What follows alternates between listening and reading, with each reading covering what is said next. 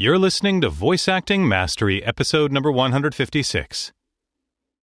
Welcome to the Voice Acting Mastery podcast with Crispin Freeman.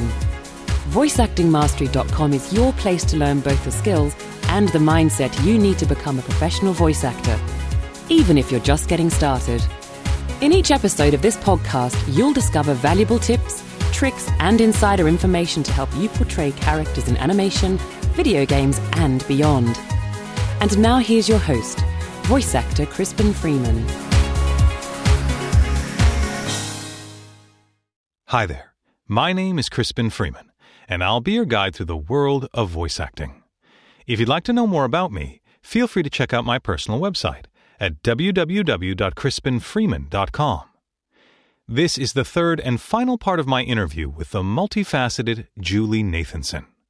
Julie has worked on many high-profile animated projects, such as Suicide Squad Hell to Pay, Elena of Avalor, and Avengers Assemble. She's also worked on major video games such as Call of Duty, Far Cry 5, and LEGO DC Supervillains. In addition to her voice acting work, Julie is also a professional screenwriter for television and video games. And if that weren't enough, Julie also has a master's degree in clinical psychology. Her broad range of interests and talents all inform and enrich each other, and I'm so grateful she's been willing to spend so much time talking with us. In the previous episode, Julie explained how she made the transition from on-camera acting work to voiceover, and how she took an audience member's criticism of her voice and transformed it into the inspiration to begin a whole new career as a voice actor. She also shared with us her 3-step process for understanding a character. If you haven't listened to her outline her process in detail in the last episode, I strongly suggest you check it out before proceeding to the final part of our interview. As we wrap up our discussion, Julie gives her advice to the aspiring voice actor. She explains how important it is to be friendly and pleasant while collaborating on a project, so that people in the entertainment industry will look forward to working with you again. A positive attitude can help in other ways, too. For example, Julie's enthusiasm and genuine interest in her peers means that she feels happy for her fellow voice actors when they succeed, rather than feeling jealous of their accomplishments or self-critical for not booking a particular gig herself. By maintaining this spirit of positivity and support, Julie is not only able to feel inspired by the work of her colleagues, but she can learn from what they do as well. Julie also discusses how her study of psychology has informed her approach to acting. While it's clear that her insight into the human psyche helps her own artistry, she's also been generous enough to share her knowledge with others. Recently, Julie gave a very important presentation at the Game Developers Conference in San Francisco on how game developers can use discoveries in psychology and brainwave synchronization to help improve collaboration between voice actors and the people who make video games. It's a fascinating topic, and I'm sure you'll find it very enlightening. And now, the feature segment. What I love to do now in the interview is to ask, what advice would you have for the aspiring voice actor? Now, Lord knows you've shared a lot of your process already, but I was thinking that to maybe... a fault. Yeah, to a fault. Sorry. But maybe we could also talk, if it's apropos, we could also talk about maybe some of your psychology background, how that might flow into that, maybe the panel that you did at the Game Developers Conference, Sure. and also how you balance it with writing, right? Which you're still doing. Yeah, very much so. So to start, what would be out of the gate? What's your advice to the aspiring voice actor? Well, I know I mentioned it earlier, but how you show up as a human being matters. So yes, there are classes that need to be taken and there are things that need to be studied, and I will absolutely mention them in half a second. But first I will say it matters how you show up in the world.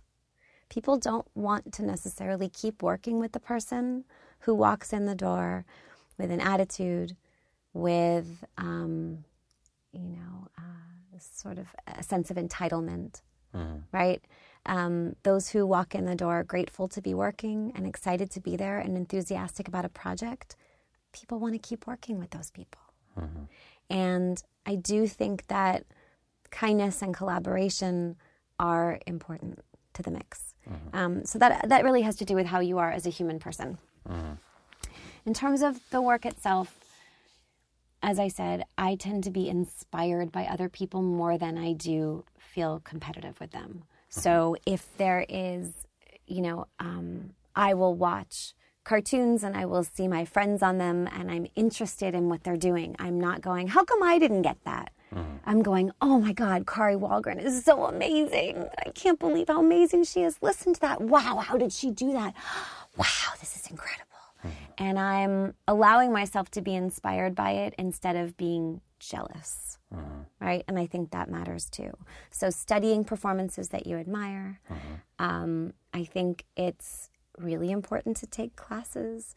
I know that my story didn't begin that way, but I have, as I've moved in terms of taking voiceover specific classes, as I wanted to up my game in animation, I started taking more of the workshops, and this was deep into my career. This was well into my career. I went, you know what? I need to see what is happening currently in Disney. What is Nickelodeon looking for right now? What are the, what's the thing that they're wanting to hear most, over at Lucas? And I'm studying because I want to keep learning, but I'm also allowing myself to be in front of a voice director, a casting director, being willing to make a fool of myself.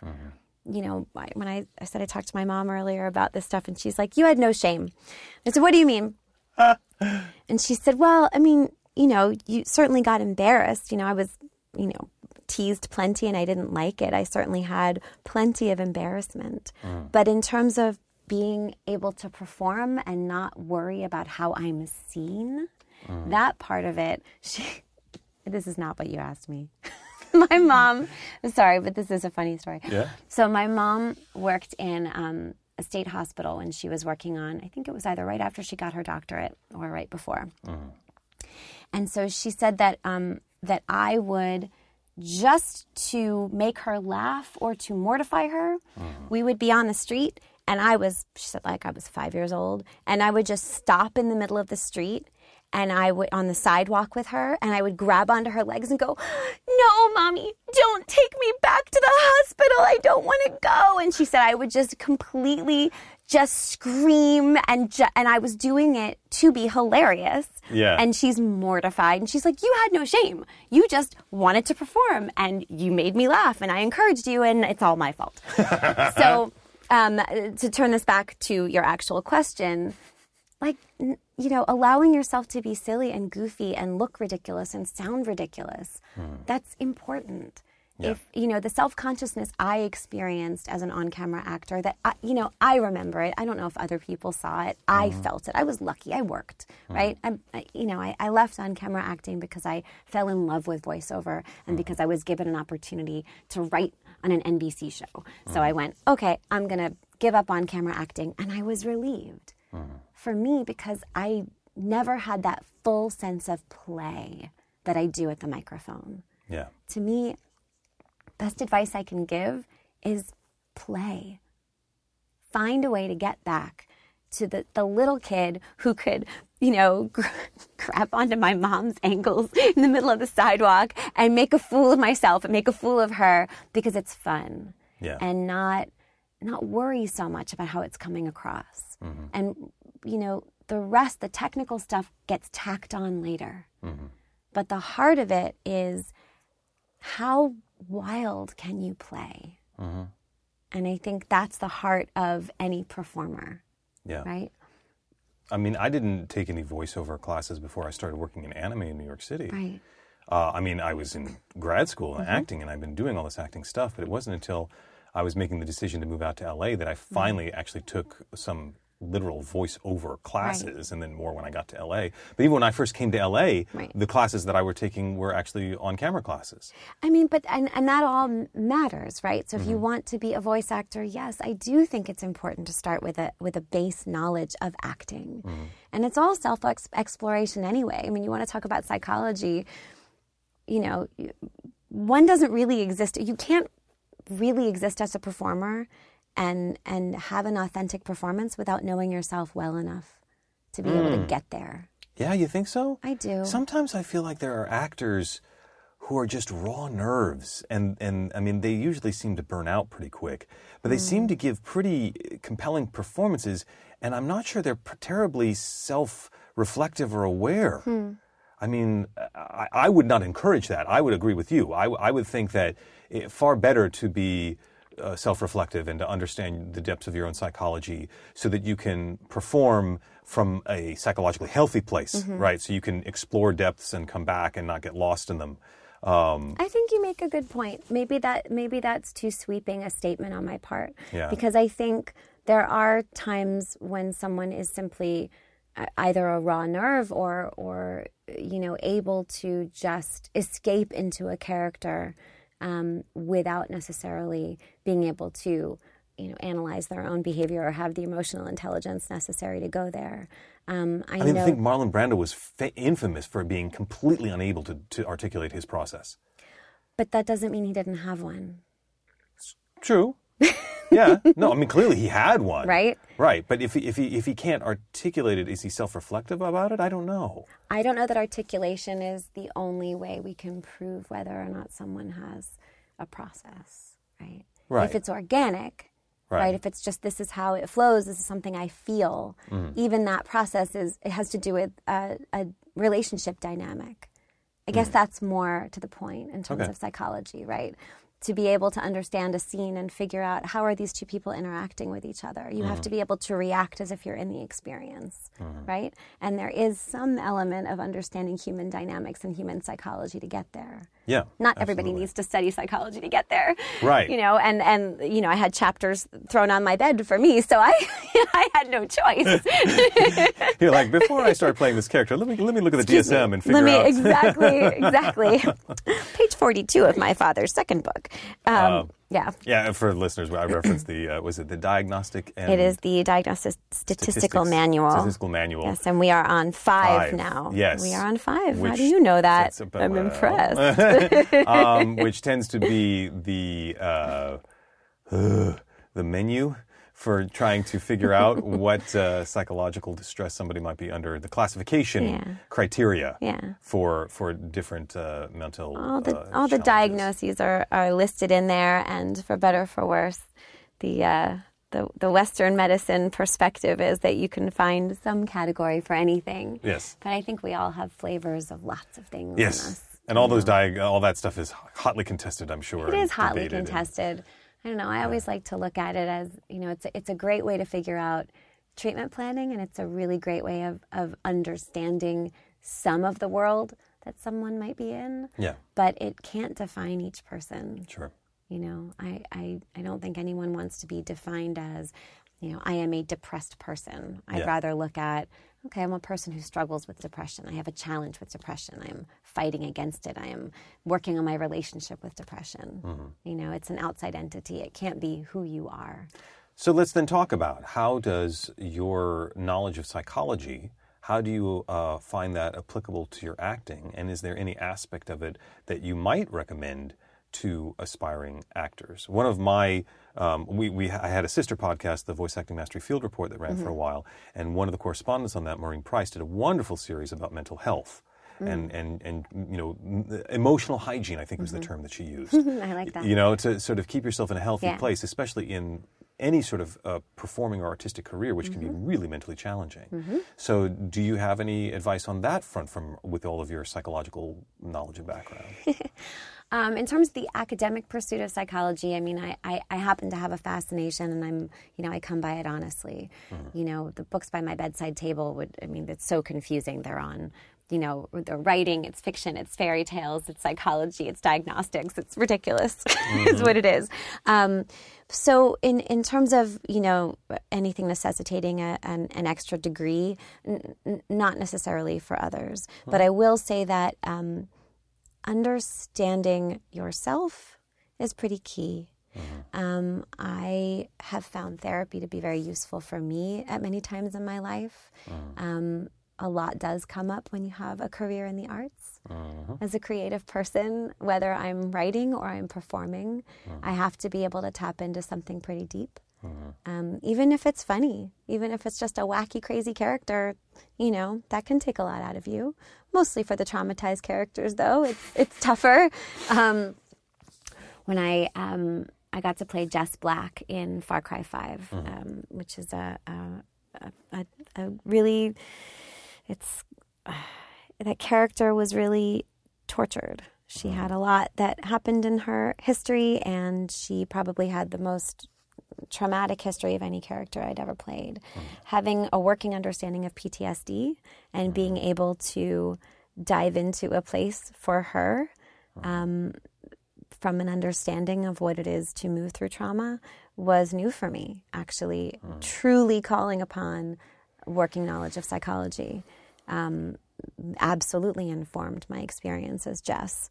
And it was the first time that I felt really concretely utilizing that skill. Interesting. The rest of it has been part of who I am. I am innately curious about how other people think and operate. I want to understand, what in your history has given you this understanding and philosophy of the world. What were those experiences, and whether those core beliefs are still true today? And these are questions I would ask any person I wanted to get to know.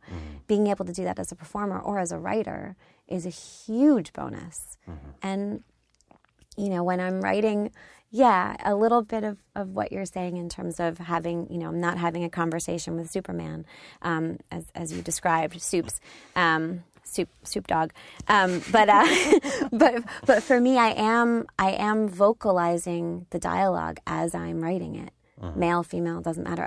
I'm constantly allowing myself to sort of slip into that character and see what it feels like, make sure it feels true to me. And that's very similar to the empathy we use in psychology, the empathy we use when truly relating to people. So when you're actually writing the dialogue, are you speaking that dialogue out loud? Is that what you're saying? Sometimes I am, sometimes I'm not. It depends on what I'm writing. Gotcha. When I did a bunch of writing for Disney, a bunch of mobile games for Disney, where I did scripts for what was it? Like royal celebrations, a bunch of Disney princess apps. And so I found, I watched every one of the Disney princess movies so many more times than anyone I've ever met. And I have them all memorized at this point. But, if I have to write in Merida's voice, if I have to write something, in Cinderella's voice, I am doing my own sort of amalgamation, right, of what are the words that I want Cinderella to say? How might she say it? How is Jen Hale going to sound when she does it? Yeah, exactly. But yes, for certain things, I am doing a bit of it out loud. Other times, it's part of the process of editing for me. I'll write it with a sense of how I think it'll flow, and then I'll read it out loud later. Gotcha. And if people wanted to understand more about psychology, is it the kind of thing we just encourage them to find books about it, or are there's a book that I'm reading right now that I think I mentioned that I'm really just devouring, called Wired to Create, and it really is breaking down a bit of the psychology behind the creative mind and heart, and I'm finding it really quite inspiring. I think anybody who wants to have an understanding of the world around them can start with themselves. I do think we all can use a little bit of therapy. So going in and meeting with someone and talking about, your own world and how your mind works will only serve to help you understand the world around you. Sure. I think that in terms of, I'm trying to think if I have any book suggestions. There are so many wonderful podcasts at this point. I'm trying to think of one. I really like this guy who wrote Wired to Create, Dr. Kaufman. Yeah, and I'm not asking you for a class syllabus. But the idea is that because not everyone goes and gets their master's in clinical psychology, right? I had no choice. Why is that? I had no choice. Well, to be totally honest, I And when in the world did you have time to get a master's in psychology? And when did this happen in the course of your acting career? In the course of my acting career, I was deep in my career when I finally permitted myself to go for the master's in clinical psych. Okay. As I've said in this babble zone that you've been succumbing to my babble zone here, my captive audience. I'm really sorry. The integration of self has been really important to me. For a long time, I thought that everything had to be very separate. So once I embarked on a career in entertainment, I figured, well, I can't possibly study psychology. I can't possibly add this to my life because I've already become an actor. And then when I was hired as a writer, well, I have to leave behind this other acting part of me to be a writer, right? And I started to... this integration of self term. What do you mean exactly by that? I mean understanding that it is not only okay, but special and unique to have many different things that you do and are. Mm-hmm. And for me, it has been the most grounding choice. Mm-hmm. I did not think that it would be okay as a person who very luckily was enjoying a wonderful career as a voice actor and as a writer. I didn't think it would be okay to take the time and the energy and frankly, and what ended up being a bit of an identity shift to study psychology and to bring that into my world. Because I thought, well, what will they think in the industry? And at the time, I'm doing tons of games, I'm doing tons of animation, I'm making a good living. But what will it look like? Will it look like, does this mean Julie Nathanson can't make a living as an actor anymore? Well, that wasn't the case. I wasn't wanting to study psychology and work in that field because I wasn't doing well or that I wasn't in love with the work I was doing as a performer and as a writer. It was because there was a missing piece for me. And again, high school yearbook, was it most like later in life to become a singing psychologist. Not kidding. So I had a dear friend. This was, I'm trying to think about how many years ago I went back and got the master's. So it was 2002 that I went back to school. Wow. That was a long time ago. I had a friend who had always relied on me to, process and talk about the things in our lives, and he was going through a tough time. And he was an actor, and somehow in our conversation, he was like, why aren't you a therapist? Why aren't you doing this work? You love it so much, and it's such a fascination for you. I said, well, I'm already doing it. I can't. How would I ever do it? I've actually never told the story. And he said, I just worked with Marcia Cross on something. And, she got a master's in clinical psychology. I said, what do you mean? Well, yeah. I said, well, she was on Desperate Housewives, and she was on this was before Desperate Housewives. She was on Melrose Place, and she's, a famous actress. How did she? He said, yeah. She wanted to get a degree in psychology, and she did it. And I said, but her identity is as an actor. And he said, yeah, but you don't, if this is really important to you, there are people who still do this, who can integrate. So I started looking into the programs. I looked into the program that she went to. It wasn't the right one for me. But I found the School of Psychology that worked for me, and I found the program, and I wrote an email to all of my voiceover agents. And I said, I actually applied to school without telling my family. And they were really shocked. I had always wanted to study psychology. I had always wanted, frankly, to be a therapist. As much as I loved all these other things, I also wanted this. It wasn't like I wanted one instead of the other. I wanted all of these things. I wanted all of the different multiverses to exist together. So I applied to school, and I got in, and I was fortunate to be able to pay for it myself because I had this thriving career as a voice actor and a writer. And I called my family and I said, so I'm going back to school. going to graduate school for a psychologist. And they fell over. What are you doing? You're joining the family business? What's happening? We had no idea. And I said, well, I wanted to do it on my own. So the integration of self piece was, for a long time, I kept it quiet. I didn't want anyone to know. It's only been the past few years that I've even been public at all in this space about doing this work in psychology. It's deeply important to me. I love it. I'm passionate about it. I did not get into it because I wasn't doing well in my creative world. It's not a fallback thing for me. It is a passion for me. It is something that is part of who I am.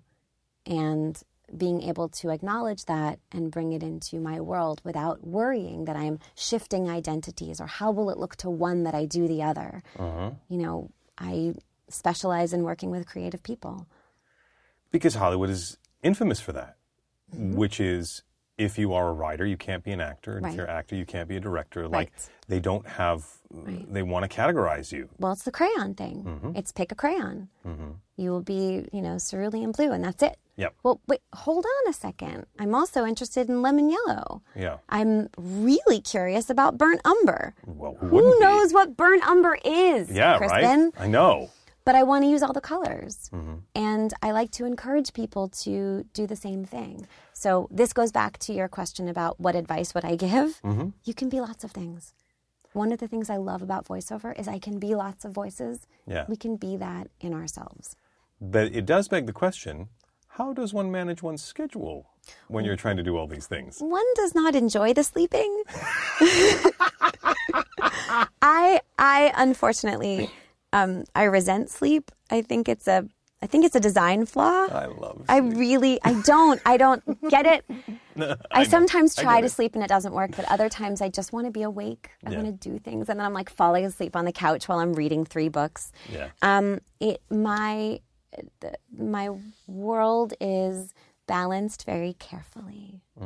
I have to leave as much room as I can for my agents to be able to schedule my voiceover career as needed. And that's what I've been doing for such a long time, and I love it. Writing projects I take, I can't be staffed anymore. On television shows, I had written for a show a long time ago, and I was executive story editor, and it was lovely and wonderful, and I was writing all the time, but that doesn't fit into my lifestyle anymore to have this writer's room to go to every day. But the work that I do as a writer now is more project by project. So I fit that in as needed for myself. Gotcha. And in terms of the work I do in psychology, I set my own schedule. Yeah. I mean, I don't do a lot of integration in terms of, social media and advertising that this is something that I do. Sure. I keep my practice small. But it's within my own control, and I schedule it according to how my creative work is working that week. Yeah. And as I said, I work with, I specialize in working with creative people whose schedules are also fluctuating. Yeah. So it works out pretty well. It's kind of unconventional that way. Yeah. So yeah, I would think that the biggest schedule conflict would be between the writing and the voice acting, which it sounds like it was when you were the executive story editor. Was, you said? yeah, okay. Yeah, and I at this point it really is much more project by project. Yeah. And so I'll do either a writing assignment or whatever I've chosen to work on. I also have a writing partner occasionally where we do for just a couple projects. She and I do together pilots we've written and things that we're throwing on the market with her attached also because she's a performer. Gotcha. And those things, again, they kind of fit into wherever the spaces are. And then sometimes I go with what the energy tells me. Yeah. If a writing project is heating up and I need to make sure that I'm slowing down in other areas, I will do that. Yeah. If voiceover is demanding my attention, I'll move toward that energy. But again, I'm never looking to just do one or the other. I like that I get to do all of these things, and they're all, as I said, deeply important to me. Sure. I'm passionate about psychology, I'm passionate about writing, and I'm passionate about voiceover. So let's just wrap it up with talking about that GDC panel, because that was really fascinating to me. Thanks. And a really great application, especially it must be interesting as a writer that being in the position of the writer must give you insight into the actor's process as well, because you're on the other side of the glass, so to speak. Absolutely. How did this panel at GDC, how did this come about, and what were you trying to express to the developers? So I I've worked on Guild Wars 2, as have you, yes, for a very long time. It's been over 10 years working with them, and I think having a working relationship with one developer for a long period of time has sort of afforded me the luxury of a very specific perspective, which is, why does this work so well? So I know that I had, at one point they did a tally of how many characters I'd voiced. At one point it was 29. I think it's more at this point. But I started to think and talk. So Eve Eschenbacher, who's now she's not actually at ArenaNet anymore, but she was there for a very long time. And we struck up a friendship and talked a lot about, like, what is it? Why does this work so well? Why is it that when Guild Wars 2 comes to town, we're all like, oh, I've got a Guild Wars session. Why are we all excited about it? What's working? And we started thinking about how with that game, there are so many characters, and they had to get to know their actors so well to get a sense of what kind of versatility each actor had. And what is it that they're listening for in one session that lets them know that, oh, you know what, Crispin's going to be able to do this weird little frog-like character as well, in addition to his... How did you know I played a frog character? Because I kind of knew. Because I can hear it. So what is it about that person's voice print, or what they bring to the table, and how they are in the room, and what are you listening for? And we started talking about how the nature of that work over time became so collaborative. And then we thought, well, what lessons can we extrapolate from this that might be useful for other developers? And I started sharing with her over the years, this is what the actors are going through. This is what happens when I get the copy, right? Here's what I'm researching. Here's how cuckoo I am and how many hours I'm obsessing over what I'm doing. But, this is what we're looking for. And she would say, well, here's where we are. And as we discussed it, we realized how separate these entities have been traditionally. But art in itself is collaborative. Games are hugely collaborative. By the time we're finished, by the time everyone is finished making a game, the game is interactive by nature. It's a collaboration between the players and the developers. So why can't the process itself, even if we're in different places, have a collaborative mindset? So no, we're not always going to be in the same place and sitting together around a conference table and talking about how to develop the character. But we can come at it from a collaborative perspective. So there's this really cool concept called neural synchrony, which is basically... So researchers have taken people who are collaborating all in the same room together, right? You and I are in the same room together. Let's say we're collaborating on a project, and they can hook up our brains to EEGs. And during the time that we are truly collaborating and connecting, our brain waves can be traced over each other. They sync up. They're in sync.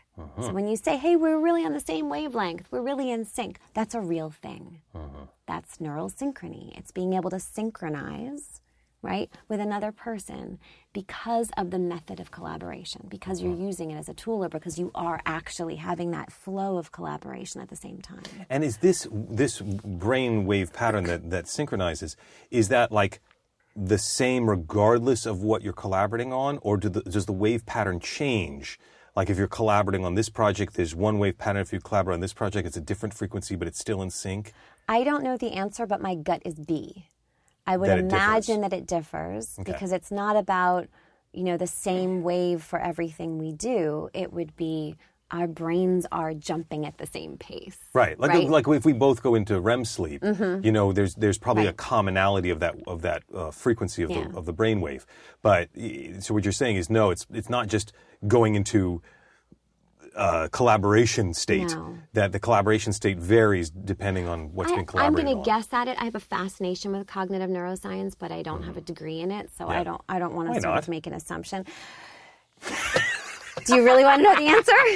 The answer is I looked into a cognitive neuroscience PhD program after I graduated with my master's, but there were some classes that were prerequisites I didn't like. I didn't want to take them, so I didn't. So now I just read all the things.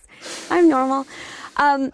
So in terms of coming from a collaborative perspective, at least understanding what are the actors going through and how much we want. It's almost like we want to please the developers. You know what? We want to get the job. We're auditioning for your incredible project. You want us to sync up with the vision you have and you know, the oral vision that you have, which is not really a thing, of the character, and how can we all match each other? So with enough information given, with enough information received, maybe we can be collaborating. Then we get in the room together, right? And if a developer walks in the room and hands me an Excel spreadsheet and says, go, I can do it. I can totally do it. I've been doing this for a really long time. I can go down the page. You can give me context or you don't have to give me context. I'm going to be able to give you the performance that maybe you're needing. However, if I walk in the room and the developer says, I want to show you this rendering of your character. I want to show you this gameplay. I want you to see the trailer. I want you to see a little bit about what we're doing in this game. I want you to get the vibe. Here's some of the music that we're using. I am already feeling let in. And as soon as I feel included, my mind starts going.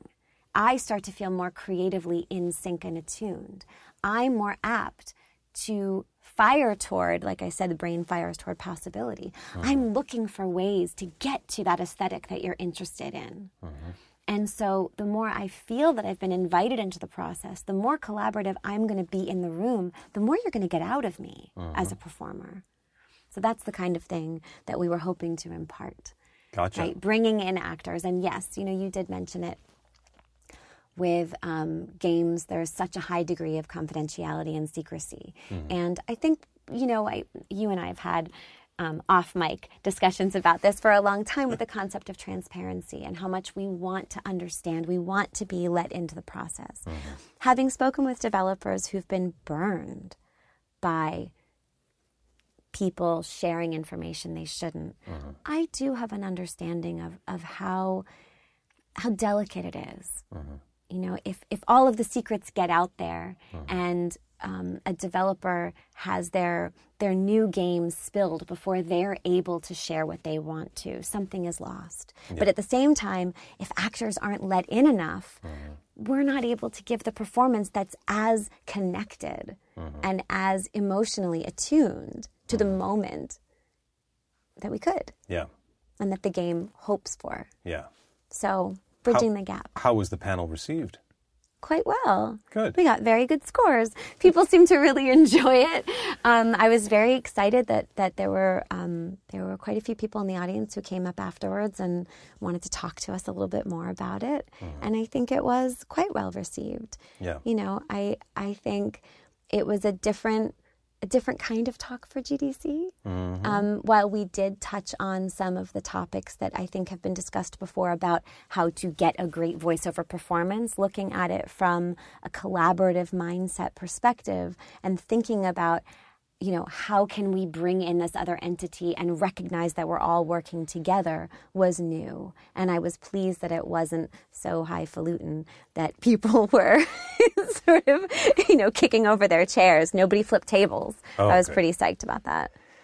I think it can be a trap that people who don't understand the acting process can think of actors like a font. I need a font here. I need this at 12-point New York or 18-point Courier or whatever. It's funny, when you said font, I pictured FAUNT, like a fountain of. Oh, yes. So I thought, yes, they want us to be a fountain of something. No, you mean actually Helvetica. Yes. Got it. I mean, and it's always Helvetica. Times New Roman. It's always Helvetica, Times New Roman, and Courier. So that they think that what we do, the misunderstanding is that we are just a font. Just give me that flavor. Just give me that emotion without understanding what it takes to bring authenticity to something. And when you say, yeah, you can go down the spreadsheet and you can give them what they want, well, I'm sure you're brilliant, and I've been in that same situation myself, and we can give them something that's good, but I don't think we can give them something that's great.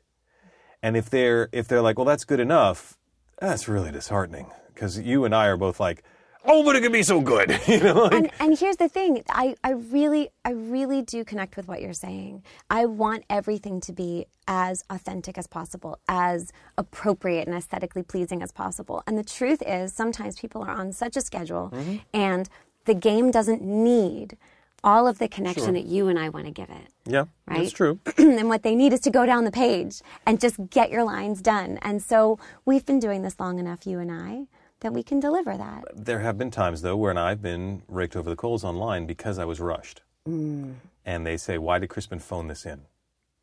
And if they had known... Don't read the comments, Crispin. The ridiculous circumstances I was under, that there was... I had no other choice. Right. And to be able to say, guys, come on. We can do better than this, right? We can find better ways to collaborate and make this work. I mean, as you know, this opens up a broader discussion for another day. Yes, it does. Which is about, the developer crunch and the pressure they're under to do things so quickly and But what I love about the nature of your talk, you said, well, they've done panels about how to get the best thing out of a voice actor. And I think that is, again, treating the actor a little bit like a font. And I think that even people who are aspiring to be voice actors can look at voice acting and think of it like that. Like, if I just play these notes, right? If I just say it with this intonation. Lord knows that was a trap I fell into as an actor when I was younger. Is I thought, oh, well, when I'm angry, I use this intonation, right? and it wasn't actually rooted in anything emotionally authentic or physical. And I think what I've loved about our whole conversation together is that clearly you have chops, as we say, you've got good technique, but it's never the technique that saves you. It's the technique keeps you physically healthy, keeps you from damaging yourself, which is awesome. But when it comes to, are you going to book that role? And you and I, I'm sure, could tell lots of stories about how it was almost never the technique that made us book some of our most iconic roles. It's because of the research, the empathy, and then the voice print falls out of us. Absolutely. And I think that's why the age-old conversation that we get into, which is someone saying, hey, someone said I have a really good voice. Can I do voice acting? I'm going to be really good at it because I got this raspy thing. And I'm like, I don't know. Do you have a passion for performance? Have you studied? What do you know about it? Tell me about your experience. No, I just talk a lot and this is what I sound like. Well, cool. That's great. But that's not the only thing. Yeah. So yes, if we just start with, how does a character sound? We can pick lots of things. Apparently, my Grover impression was pretty great. Let's all return to how great the Grover. I mean, but that's not actually the heart of what we do. Yeah. It's like the flavor on the top of it. It's the sauce. Yeah. Right? Yeah. Sprinkled on top. Yeah. But the rest of it is the core. Yeah. Well, thank you. I really appreciate you sharing that, emphasizing that, especially with someone who has your knowledge, both of the sort of psychology, human psychology, your knowledge of and your experience with different people, and your experience as a writer, having to create the structure, the jungle gym, as it were, that the actors are going to swing on and interpret and perform and bring to life. And to hear, it doesn't matter which angle you're coming from. If you don't understand the empathetic nature of the character, the engine's not running. Right. Yeah. Exactly. Well, thank you so much, Julie. Absolutely wonderful. Thank you for being so generous with your insight and expertise. And babbling. Yes, and babbling. Good babbling. Thank you. Thanks for having me. You're welcome. On your lovely podcast. Of course. I want to thank Julie not only for her wonderful insights into acting in the world of voiceover, but also for her empathy and interest in other human beings. When Julie is with you, you can feel that you have her complete attention. That is a refreshing experience, especially in today's world when we are so often distracted by electronic devices, which seem to constantly pester us to interact with them. Julie's ability to focus so completely on the person in front of her is a testament to her true fascination with the human psyche and how much she genuinely cares about other people. It's no wonder that so many in the industry are eager to work with her.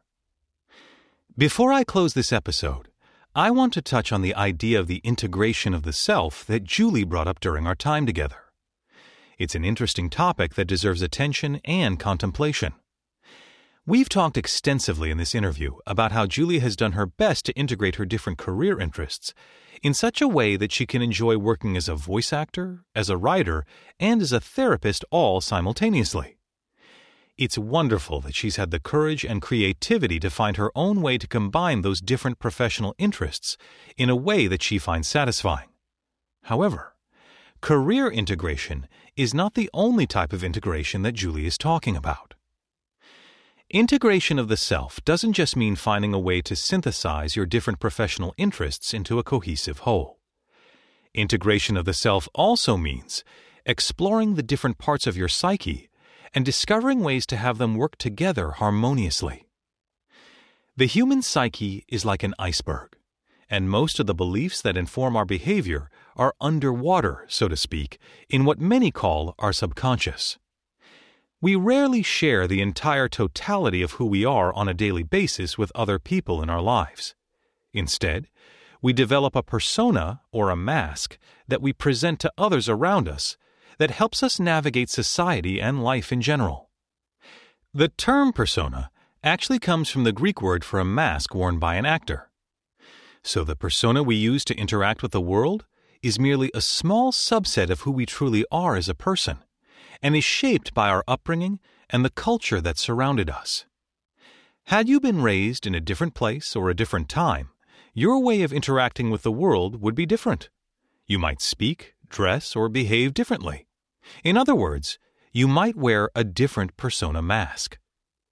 If you're new to thinking in this way, you may feel that your current persona is the only one possible for you. But the truth is, regardless of what persona mask you wear, the larger part of your psyche underneath is always there to explore if you're willing to do so. That larger, essential part of you is where your creativity comes from. It's the part of you that doesn't worry about how you might look in the moment, but just wants to play wildly, as Julie mentioned earlier in this episode. The larger part of you not only holds your hopes and dreams, but some of your deepest fears as well. Sometimes those deeply held beliefs can come into conflict with each other and cause emotional pain. You may find yourself in turmoil as different parts of your psyche disagree. This can be especially true for actors. Actors share their emotional depths with others in order to portray characters believably for an audience. This means that as an actor, you are diving into deep psychological waters to discover and reveal emotional truths about the characters you are asked to play. Therefore, I would encourage you to do your best to integrate all the different parts of yourself that are often hidden from others so you can explore those emotional depths safely. Be gentle with yourself and take the time to learn who you really are underneath your persona mask. There are many different ways to do this. Some people use a journal as a tool to share their innermost thoughts with themselves. Others explore their own psyches through artistic pursuits. Some test themselves using athletics. Still others might want to talk to a therapist in order to bring an awareness to their conscious mind of what is driving them subconsciously. Whatever method you use, becoming aware of the different, deeper parts of your psyche and learning how to integrate yourself as a person can not only help you grow as an artist, but it can also give you greater satisfaction in your life as well. Therefore, I encourage you to be courageous and to explore your deeper psyche with the goal of finding more and more integration. To be clear, integration of the self is not an end goal or a final state that you're trying to achieve in order to just be finished.